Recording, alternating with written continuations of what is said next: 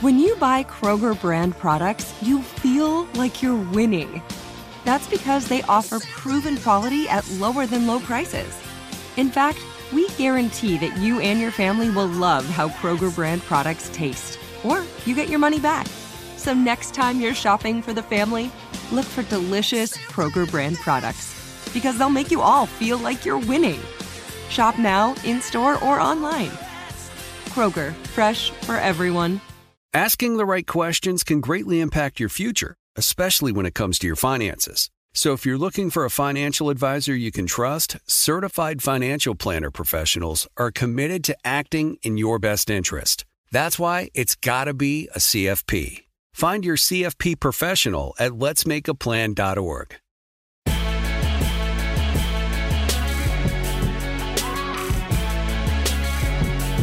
Hey, welcome to Beyond the Scenes. This is the podcast that goes above and beyond the topics that you see every night on The Daily Show with Trevor Noah on Comedy Central. Now, this week marks the 1 year anniversary. I don't even like the word anniversary because I don't want to keep remembering this thing. But the January 6th uprising that went down at the Capitol, the insurrection, a bunch of Trump supporters went there and lost their damn minds and violently tried to stop the certification of electoral votes by storming the Capitol. Even to say it aloud, it's surreal. So we have two people with us on the program today to help us break this down. The first gentleman is he's an Emmy-nominated Daily Show contributor, and he was there at the Capitol. And he's always there all the time, mixing it up with the Trump supporters. And if it's anyone that is not a fan of his activities, it is his wife and child. He is Jordan Klepper. Yes, I was there with my Emmy nomination where I should be. Thank you, Roy. Mm-hmm. Uh-huh. Well, Jordan, our next guest is an Emmy winner. Okay. All right. That's why you put it in there? That's why you put it in there? I was about to hop in when you said Emmy nominated and be like, wait a second. But then I was like, oh, that's Jordan. Oh, that's Jordan. Okay, go ahead. He is the host of MSNBC's All In with Chris Hayes, and the podcast is Why Is This Happening? Emmy winner, Chris Hayes. How you doing? I'm good. I just am conjuring a very funny notion in my head of like, Jordan in the midst of the insurrection and people like starting to get a little like chesty with him being like, I'm Emmy nominated. I want you to know, maybe you should back off a little bit because I've got an Emmy nomination. Chris, I'd like to start with you because you get to exist in a place that you don't have the burden of having to find a punchline in between vomits of information to your viewers. The revisionist I just vomit straight.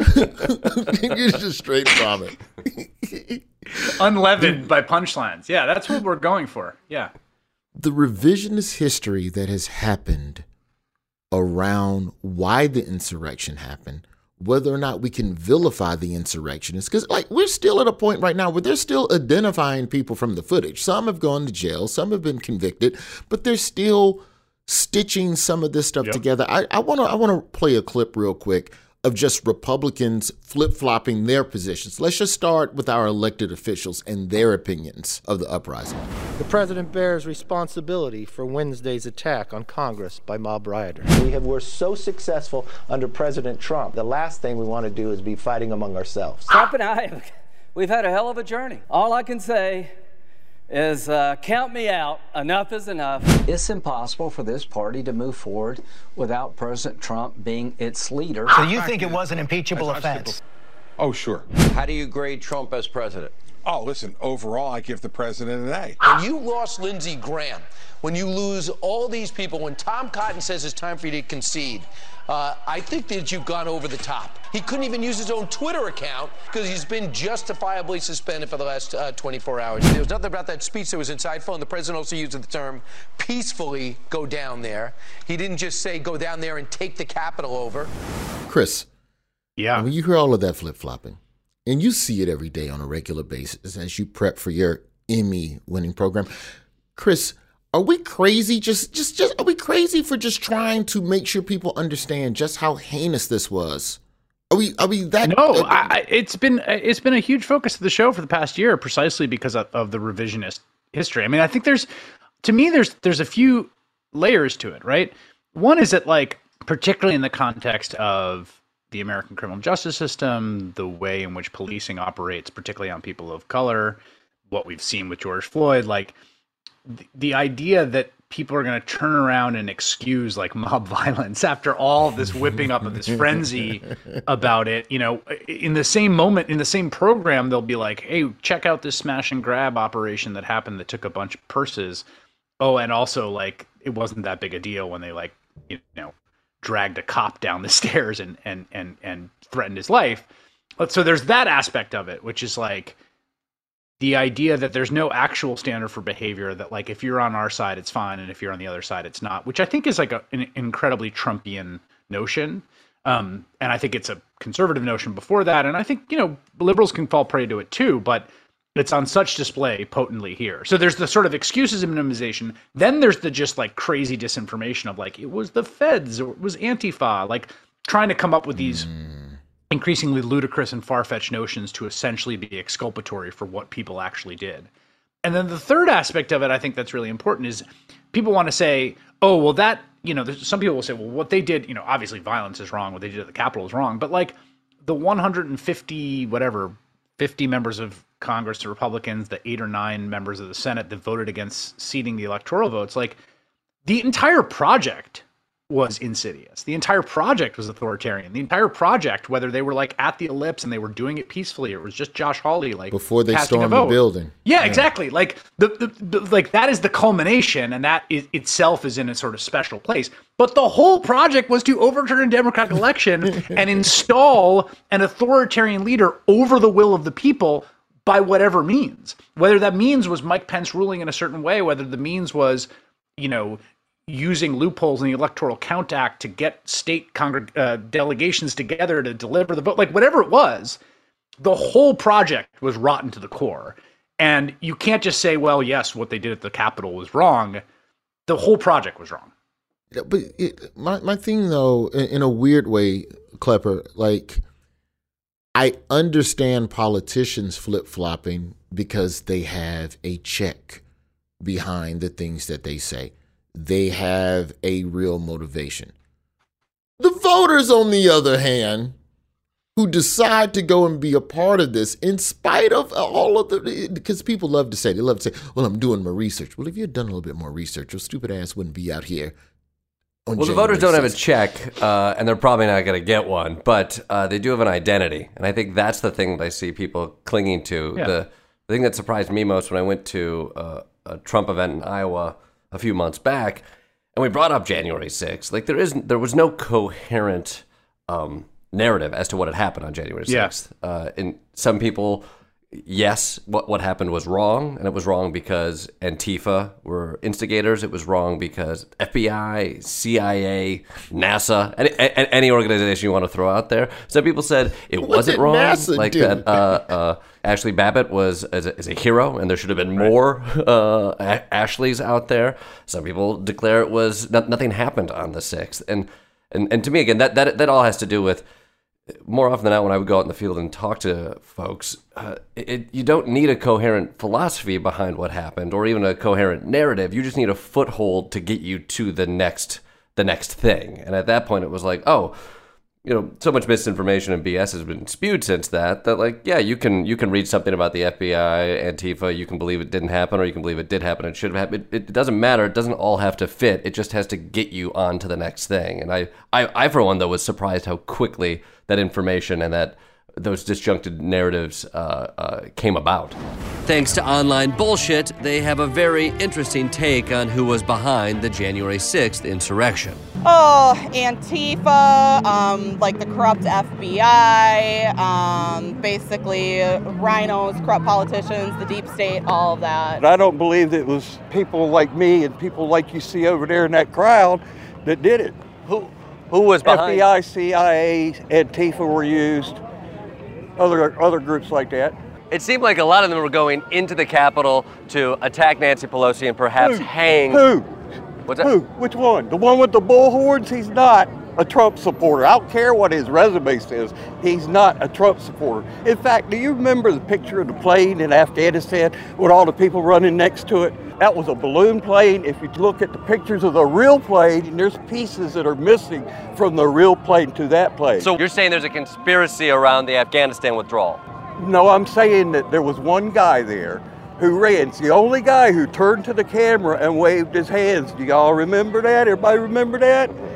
He's the guy with the horns on his hat. He was in Afghanistan? Yes, go look at the pictures. I think he's in jail right now. Did you go for the JFK Jr. dead body return from the death portal? Oh, no, are you kidding? I got, trust me, I'm using my frequent flyer miles. That one's on the list. I get more tweets about that.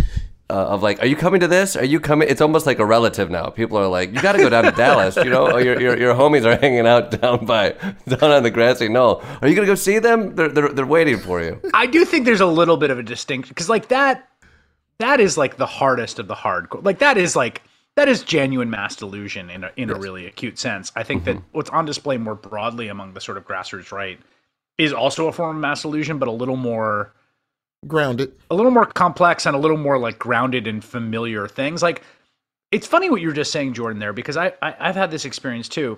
It's the mode of operating that you operate in if you're in the heat of like a bad fight with a person that you love, or like or an argument with someone, like whether it's a sibling or a friend or a spouse, where like you're just churning through justification.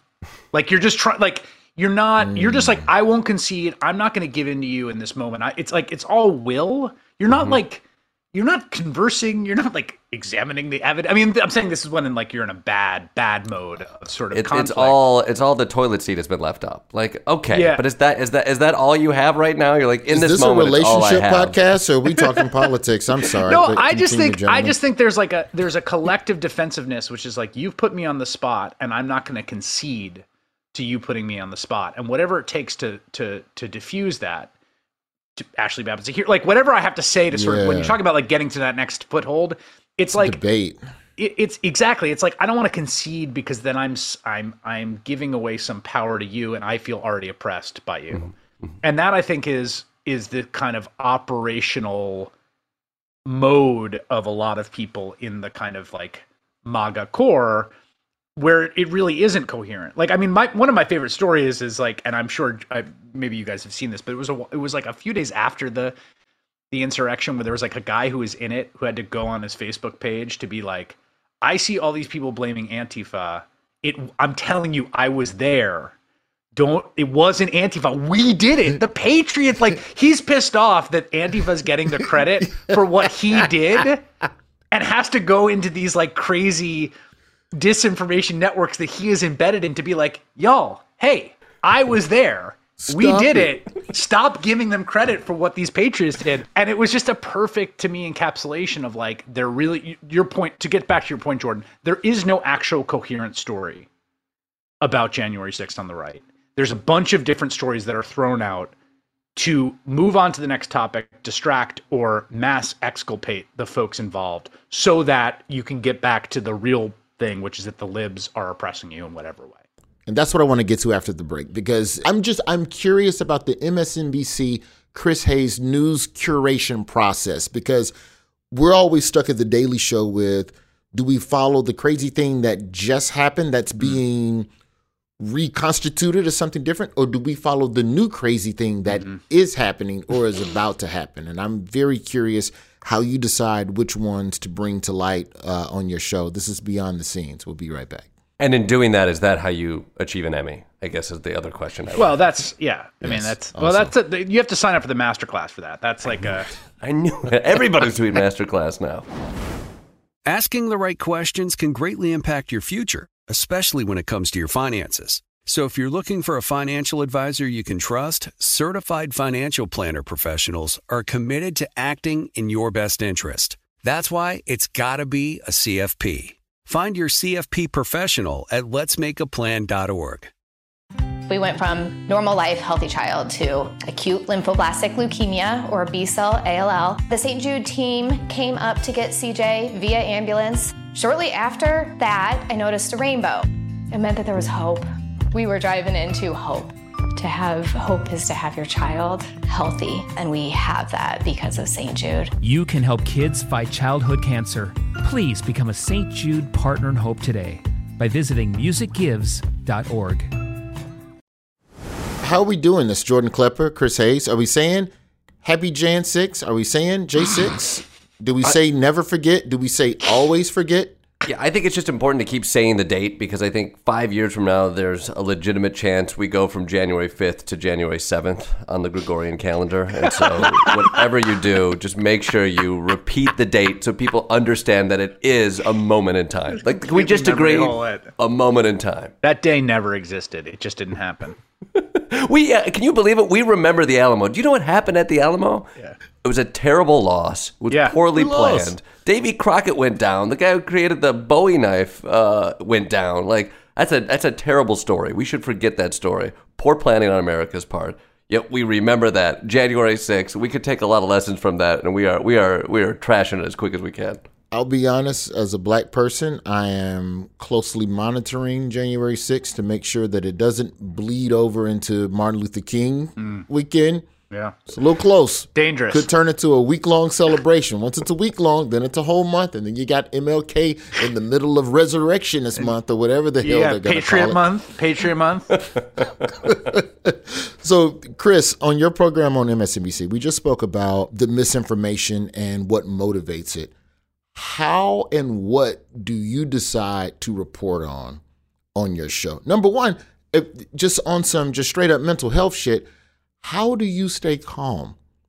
Just in the morning, when you're just reading the headlines, how do you remain calm and measured as you deliver news that people are going to Dallas to see the dead body come out of the ground? I mean, is it impossible to go and stay calm, Chris? Because we know you're going to go all in.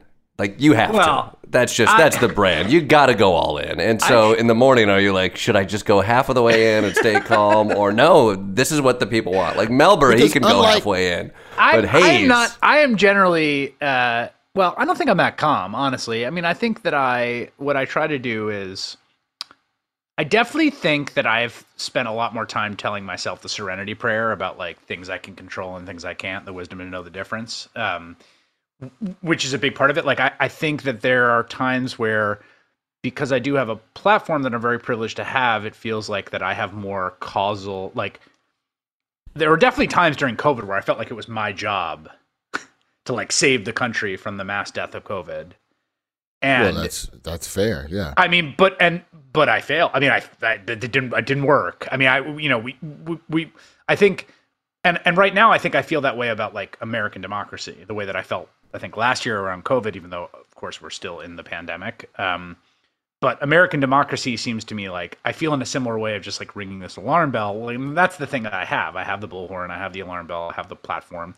We've been very focused on this story, generally the story of American democracy in peril, in a peril that it never has really faced in this particular way. It's faced peril in many different ways and wasn't really actually a democracy for the vast majority of the country's existence.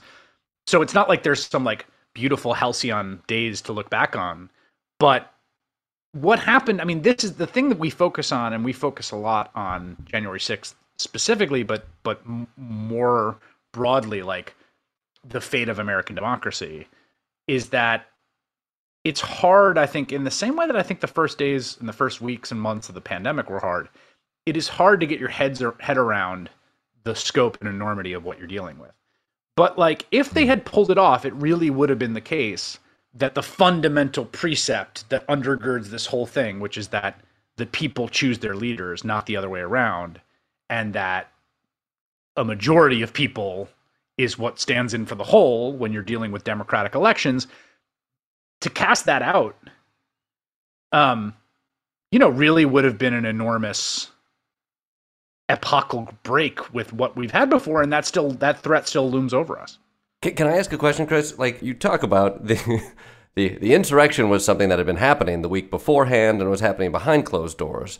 Are you at all afraid that in the discussion of this and how perhaps the media frames it, and also just the mindset of those who digest it. We're going to go down this rabbit hole, and it's all going to be about whether or not Donald Trump gave the go-ahead to you go straight ahead. Yeah, that's a great point. It's something I'm really trying hard to avoid, because I think we saw that in some ways with what happened with the Russia story, which was like, oh, we got him. We're going to get him. Yeah, and also meanwhile, right. But it's also like, take a step back. It's like the Russians wanted Donald Trump to be president and sought to aid his campaign. The campaign privately and publicly welcomed their help. And then they committed a variety of very serious crimes to sabotage his opponent. Those three things we knew from the jump. And then, and understandably got into the Mueller. Then it was like, well, they didn't find this smoking gun where he, called up Vladimir Putin and said, hack Hillary, whatever. It's like, well, he said it on camera. I mean, he said, we're going to go down to the Capitol now. He literally instructed the crowd. We're going to walk down to the Capitol, and we're going to cheer on our brave senators and congressmen and women. And we're probably not going to be cheering so much for some of them, because you'll never take back our country with weakness. You have to show strength, and you have to be strong.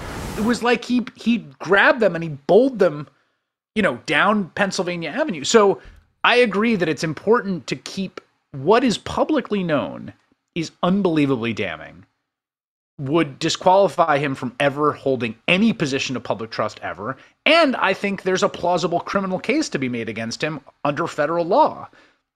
He certainly should have been impeached. He certainly should have been disqualified from ever holding public office. No, if we learn nothing new starting now. And I think your point is well taken, and something that we really try on the show to avoid, which is we're constantly resetting what are the publicly known facts and what they say about the danger of this individual and the movement that he leads and the threat it poses to American democracy, whether or not we find out even more damning details, which I suspect we will. Chris, on your show, Trump loyalists and insurrectionists, you generally, for the most part, don't swim in those waters of talking to those types of people. Is that in an effort to keep the misinformation to a minimum and not allow people to use your show as a vessel for misinformation? Walk me through the strategy in that. Yeah, I mean, we actually had two of them on the other night, and it was sort of interesting. We had these two folks that were the people that planned the Ellipse rally and are now cooperating with the January 6th committee, mostly because they feel thrown under the bus by Trump, not, I think, for any noble reason above that. But look, the problem is, and I learned this, I come back to this example all the time, and I think my staff is probably tired of hearing about it, but it's very formative for me. If you were in the left in 2002 or 2003, and you were in spaces, you were going to anti-war protests, or you were going to events, you were writing for lefty magazines, you were encountering 9/11 truthers a lot. Yeah. They were everywhere. They would get up and ask the first question at every event. And one of the things I quickly learned was you couldn't get into a debate or win a debate with them because there was no, they were what about this angle of this shadow of this? If you look at this lamppost by the Pentagon, it couldn't have been clipped by this wing and this engine, and all of a sudden you're just in this melting point of steel that was made in that year in the construction. And you can't, it's the same thing with I think people that adhere to the big lie, it's you can't really engage on those terms and get anything useful. The other thing for me, and this is different than for Jordan, is we have a live show and we have these time limits. And so sort of controlling and wrangling, well, no, it makes a big difference. You aren't lying. That's why if I could go and talk to people and then take all that footage and figure out what we're going to do with it, but I'm there on live TV. And not only that, there's a responsibility of that, which is that everything they're saying is going out to 1.5 million people. And I'm in some ways responsible for that. Right. So so it's just it's a real heavy burden you carry when you put someone on the air about what is going to be communicated to your audience. So then, Jordan, how do you balance that? Because you do basically the opposite. The exact opposite. Yeah, you do the opposite. Yeah. Let's talk. I've got on my nice warm jacket. Let's stand out here outside forever and ever and talk to these people. What are you thinking when you go out What is your objective? Because it clearly can't be to change their minds. Well, I mean, I think Chris brings up a great point, is that the difference between live TV and something you bring back and you edit, because it is true. There is stuff that is in the edit that is hateful or misinformation that we feel we don't add context to in our responses, and that is something we feel responsibility towards if we put that out. So there's control in an edit, and we take that all into account. I think, we go to these events because, one, we want to know what are people actually talking about on the ground, what is getting through specifically for Trump rallies, what is getting through from on stage and what we hear in New York to the actual people out there, and what are we missing when we watch the news? Because these news hosts, they think they're so smart, they think they got their big Emmy award-winning shows, but until they get out there, they don't know what it's really like. That's right. But our objective is we go out with questions. What has seeped in? Where are people? What are they thinking? And we just go and we start to respond to that. Can I ask you a question? Yeah. Do they recognize you? Do they know who you are? It varies. I think it's growing, but there's still, I will say, there's still a giant bubble. So more often than not, I go to a rally, and most people don't. They're immediately skeptical because there's a camera, and so you're bad guy because you're a camera, but you're also interesting because there's a camera. They're making you as a member of the media. Yes. And that is enough in some ways to put them in a sort of somewhat skeptical place, but not specifically like, this is his shtick. He does this. He is going to try to trap them. Exactly. They already have their opinion about the media. It's either something that stay away, these are the bad guys, or these are the bad guys, I'm going to win with them. And whether or not I'm on Trevor's show or not usually doesn't come into effect. Although, then there is a person who's like, I've seen this guy's videos. Right. And we were at an event, a school board meeting, and a guy charged me because he was like, that's that guy. We have to have security come in and stop this guy, and there's an altercation there. So like, oh, that's not fun. I think it also, they don't like to be made fun of. What not January 6th, but 2 weeks beforehand, the Million MAGA march, which was a beautiful march. Their number, not a million, but what people don't often understand there is there's probably 30,000 people there, but these are also poorly run events, go figure, which means there's two stages that are essentially a mile apart with 30,000 people in between, and the sound systems they paid for, only about 200 people can hear what's actually going on. So you have essentially 29,000 people who are milling about, and when you're interviewing people, and perhaps the people are getting upset, or somebody's like, I think I know that guy, well then the two people who are watching become 10, become 50, and it becomes dangerous there. So even if you're not immediately recognized, we have to be savvy, because there is a mob mentality when you have a camera up. Yeah, there's always something I find like unnatural and can sometimes be kind of foreboding about the role a camera plays in a crowd, and what it does to how people behave around it, independent of people's politics or ideological commitments. Just generally, I've had that experience. Well, and also they're dressing for it now. We make a lot of jokes about the apparel at a MAGA rally, and what has become so fascinating is people are going there to dress for being on camera, for being recognized by Donald Trump or other folks. It's so like they suddenly walk down an aisle, which is essentially a dressing room and costume department. They pick out the most extreme points of view that you could fit onto a T-shirt.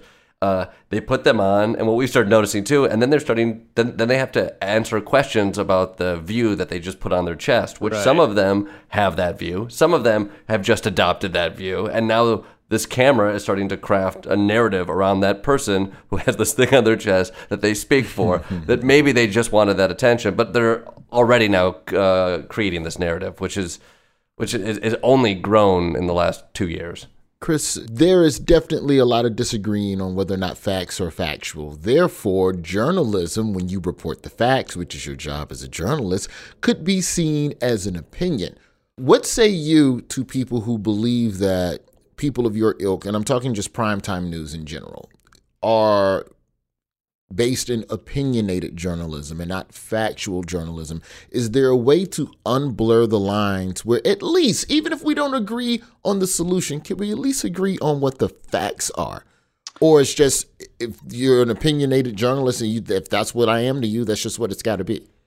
Yeah, I mean, it's such a deep question. It's hard to talk through it because I've spent probably 20 years thinking about various versions of this, all the way back to being a philosophy major in undergrad and thinking about epistemology and how people form true beliefs. I mean, the way that I think about what I do is that I have a point of view and a perspective and a set of values that I have that I'm pretty transparent about. I really believe in democracy. I believe in equality, solidarity, rights and protections, the flourishing of people's lives. And I approach the news with those views. I'm on the left for sure. People know that. And that perspective colors what I talk about and what I don't talk about and, what I choose to spotlight. We're really rigorous that we put things that are true on our show. But the thing is that, like, truth is only, there's a bunch of different categories, right? So, like, you can communicate untruthful stuff or false and malicious stuff without ever telling a single factual lie. Then there's people who just lie, right? So, like, an Italian satellite hacked the voting machines to change votes. It's just like a lie. It's just like not a true statement, and it's preposterously not that. But then, there's a period where Tucker Carlson was going around doing this thing where he was taking this open source vaccine reporting system where anyone could report an adverse event after a vaccine and saying, look, 1,200 people died after they got their vaccine. Now, or whatever the number was. Now, it was true. When you give 200 million people shots, like some set of people are going to, get hit by a bus, fall ill, they have cancer and the chemo, like whatever it is. So you're not saying a lie, right? Like, it is factually accurate that a certain number of people died after they got their vaccine shot. When you go on air and you say it in that terms, you are implying a causal link there that says these vaccines are scary, they're killing people and not telling you about it. And so, like, that line between, like, what's fact, what's opinion, what's perspective, it is actually pretty complicated, because, like, you can say a lot of true things. It's like, here's my favorite example, like racist websites, okay? Like really, like if you go to, like, the world of, like, Stormfront and by the way, which is, like, very adjacent to, like, a lot of Donald Trump stuff, and there are periods during different campaigns when Donald Trump would, like, tweet these out. Like, you could run a website that only identifies examples of black men assaulting white people in a country of 350 million and just make that all you show. And it could be the case that, like, it is factually true that in each of those instances or each of the videos, what you are doing is running a white supremacist website, right? And you're running a white supremacist website without ever, like, telling a lie in some sort of, like, sense of, like, these are facts. I'm just showing you the facts of all the, but that's like Nazi propaganda, essentially, which, by the way, they used to actually, like, run examples of Jews committing crimes. So it's like this question of what is fact, what's opinion. It's like the world contains so many facts that in some ways what's more insidious than lies, and lies are insidious, we see with a big lie, is which facts you choose to emphasize, which facts you choose to focus on. And so much destruction and so much ruin can happen based on which facts people choose to use their platforms for. Emmy winner. That was, yeah. I'm glad you took that. I could feel that Emmy nomination just cracking inside of me. I'm like, yeah, that's right. After the break, I want to talk to you all about where we're headed. I don't know if this is going to be a new holiday. I don't know if our kids are going to start getting Jan 6 out of school for their own safety. I don't know, but I am curious about where we go from here and the role that the media plays in this. This is Beyond the Scenes. We'll be right back. Asking the right questions can greatly impact your future, especially when it comes to your finances. So if you're looking for a financial advisor you can trust, certified financial planner professionals are committed to acting in your best interest. That's why it's got to be a CFP. Find your CFP professional at letsmakeaplan.org. We went from normal life, healthy child to acute lymphoblastic leukemia, or B-cell ALL. The St. Jude team came up to get CJ via ambulance. Shortly after that, I noticed a rainbow. It meant that there was hope. We were driving into hope. To have hope is to have your child healthy, and we have that because of St. Jude. You can help kids fight childhood cancer. Please become a St. Jude Partner in Hope today by visiting musicgives.org. Chris, what would you say is the biggest failure in reporting as it relates to January 6th? Let's critique our media co-workers here. I would say that one thing that happened, and I think that I actually think I think the reporting in the wake of it's been quite good. I think one misapprehension people had when watching it was that it was kind of goofy. And I think that was because of what the cameras were showing as opposed to what they weren't showing. So because you have cameras in the galleries, you know, what you saw was like the Q shaman comes in and he sits on the chair and it all seems like stunty and weird. And they're all like recording themselves. And it's only later when you start to get the footage of like the cop who's being, you know, pressed in the door and Michael Fanone being dragged through and the body cam footage and the assaults and like, and then the, you know, Ashley Babbitt attempting to vault through that broken window and the gunshot that killed her. So I think there was a little bit of a misapprehension in the beginning. I think it's probably stuck with some people. In fact, some people, I think Tucker Carlson's one example, have tried to like keep that going. Like, oh, isn't this a goofy, funny, like it's ridiculous to be scared of these people. What are you talking about? So I think that's a misapprehension that was pretty prominent at the beginning, but I think has been turned around. I mean, I think most Americans think what happened there was completely messed up. Like, I don't think the problem with January 6th is that people don't get that it was bad. Or, you know, I just think that there's the bigger problem is this, that fundamentally the Republican Party as an institution is radicalized against democracy, and that they have, that there has been the institutions of the country have been slow to recognize that, and they have faced no political price for it among voters. You've gone on record in saying that this should have been one of the craziest events in the last 50 years of history. Klepper, why do we care more about Kim Kardashian dating Pete Davidson? What? I mean, what's the attraction? Well, but she wore the Yeezys. She wore the Yeezys when they went out on the date. Come on, that's or your husband's Yeezys to go out with the new guy. There's so many articles day in and day out of why don't we see more outrage towards this thing or this thing, and I do think there's an overrepresentation as to how many people are actually give a shit about democracy, and not in the sense of like, oh yeah, it's important. I'll say that to an interview or what have you, but like are interested in the political ramifications of what happens day in and day out. Most people I talk to there on January 6th, again, are there for the show and are there for the identity, and I don't think would even articulate seeing government as something that needs to play a role in helping them and or helping society. In fact, they've been outside of the whole political world for years, and it wasn't until this new character came in who welcomed them in that they felt they could be a part of it. But again, it became about winning above restoring democracy, creating a working government that could benefit people who are in need, protecting people, things of that nature. Like that actually was never an interest to a lot of the people we talked about. It really was just simply about the gamification of the not only the election, but then what happened after that. And so when you're like, why are Americans more interested in this and not focused on how democracy is crumbling? Because we were never interested in democracy as an idea. We were interested in democracy as a bullet to put in a gun that we could shoot to win the contest of my team beat your team. And that's where I'm just like, oh, I don't think Americans are that into politics. Politics is something to utilize government so that its role can help you ultimately. They're into games. Or like civic work, you know? I mean, I think that's, you know, it does, it is very identity based. And I also think, look, the attentional imperatives here, to your point, like, are hard in a million different directions. I mean, getting people's attention about anything is hard. I mean, it's like, you know, we've never had more, there's never been more things tugging on our attention. There's never been things that we needed more focused attention on more.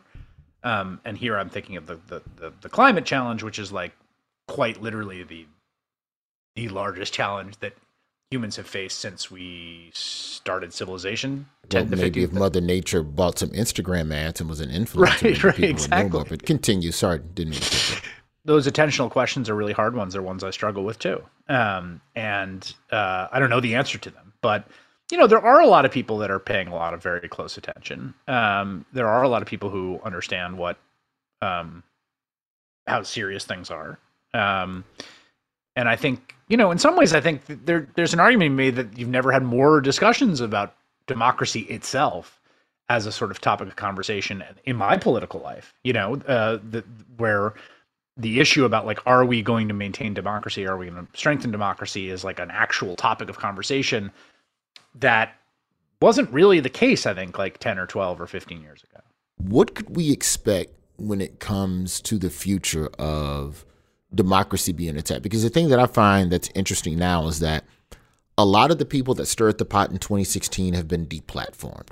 Mm-hmm. So a lot of the ways that these types of people can find each other and the hornet's nest can be stirred up is not the same. Trump is not on television as much. A lot of his cronies are not on television as much. So could they still mobilize like this again? Yeah, it's a good question. I mean, I don't know what the future holds. I know that Republicans have worked very hard to put people in positions to do and pull off what they were not able to do and pull off last time. You have the Secretary of State being primaried in Georgia. You got the Secretary of State election in Arizona with sort of like avowed adherence to the big lie, pro-coup forces. You got a pro-coup primary challenge of the governor of Georgia, right? All these people essentially, whether saying it implicitly or in some cases explicitly, saying like, I will do what was not done before, which was deliver power into the hands of the candidate who lost because I don't recognize the legitimacy of the majority because they're not my people, right? So I really worry about that. And look, at one level, like there's technical problems here about the way that the law works and who's administering elections, but there's sort of a deeper problem. Like I think about this old Yogi Berra line where he says, they should move first base closer to home so there aren't so many close plays at first. Which is like, you can't there's going to be close plays at first wherever you put the base, right? It's like, if you have one of two major American coalitions mobilized against democracy with the belief that the other side is illegitimate by definition and cannot legitimately win, whatever happens technically around election law matters, but ultimately the threat is that's the deep threat, and that threat is there and growing.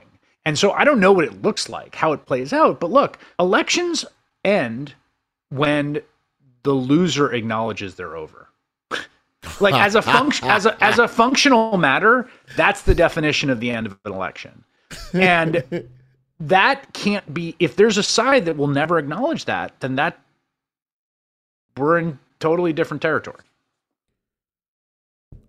So it sounds like we're fucked, Jordan. I think that's what he was trying to say. But if cooler heads can prevail, then it's going to be all right. And there's a lot of cooler heads out there, You talk to him all the time. I talk to him, yeah. Let me send you some links. It'll put a lot of faith in humanity and our democracy. There are cooler heads out there. There were people who did the right thing last time, and I think there's a lot of people in America who have a deep patriotism and civic, a sense of solemn civic duty, who did the right thing the last time around. And I hope they're there the next time. And I also hope that those people are having lots of sex and making more people just like them so that my child has a decent world. And that's how we're going to end this segment. You end most podcasts like that. I feel like I've heard you really go to that well a lot, Roy. Just you're really wishing sex upon people. That's my go-to. Yeah. I'm just wishing blessings upon people. So with that, Jordan Klepper and Chris Hayes of MSNBC, All In with Chris Hayes every night on MSNBC. The podcast is Why Is This Happening? With Chris Hayes. One is an Emmy winner. One is an Emmy nominee, soon to be Emmy winner, with all the hard work that he is doing out there in the streets. I wish you all a happy... Do you think we're gonna have retail sales around the resurrection? I'd take that. That would be fine. I would take just maybe. I wish you a happy resurrection. Insurrection. Insurrection. Yeah. I'm sorry. I'm thinking about Christmas. No, that's Easter. Oh, yeah. Okay. I'm a Christian. You're very I think I've had enough. Okay. Thank you, Jess, for going beyond the scenes.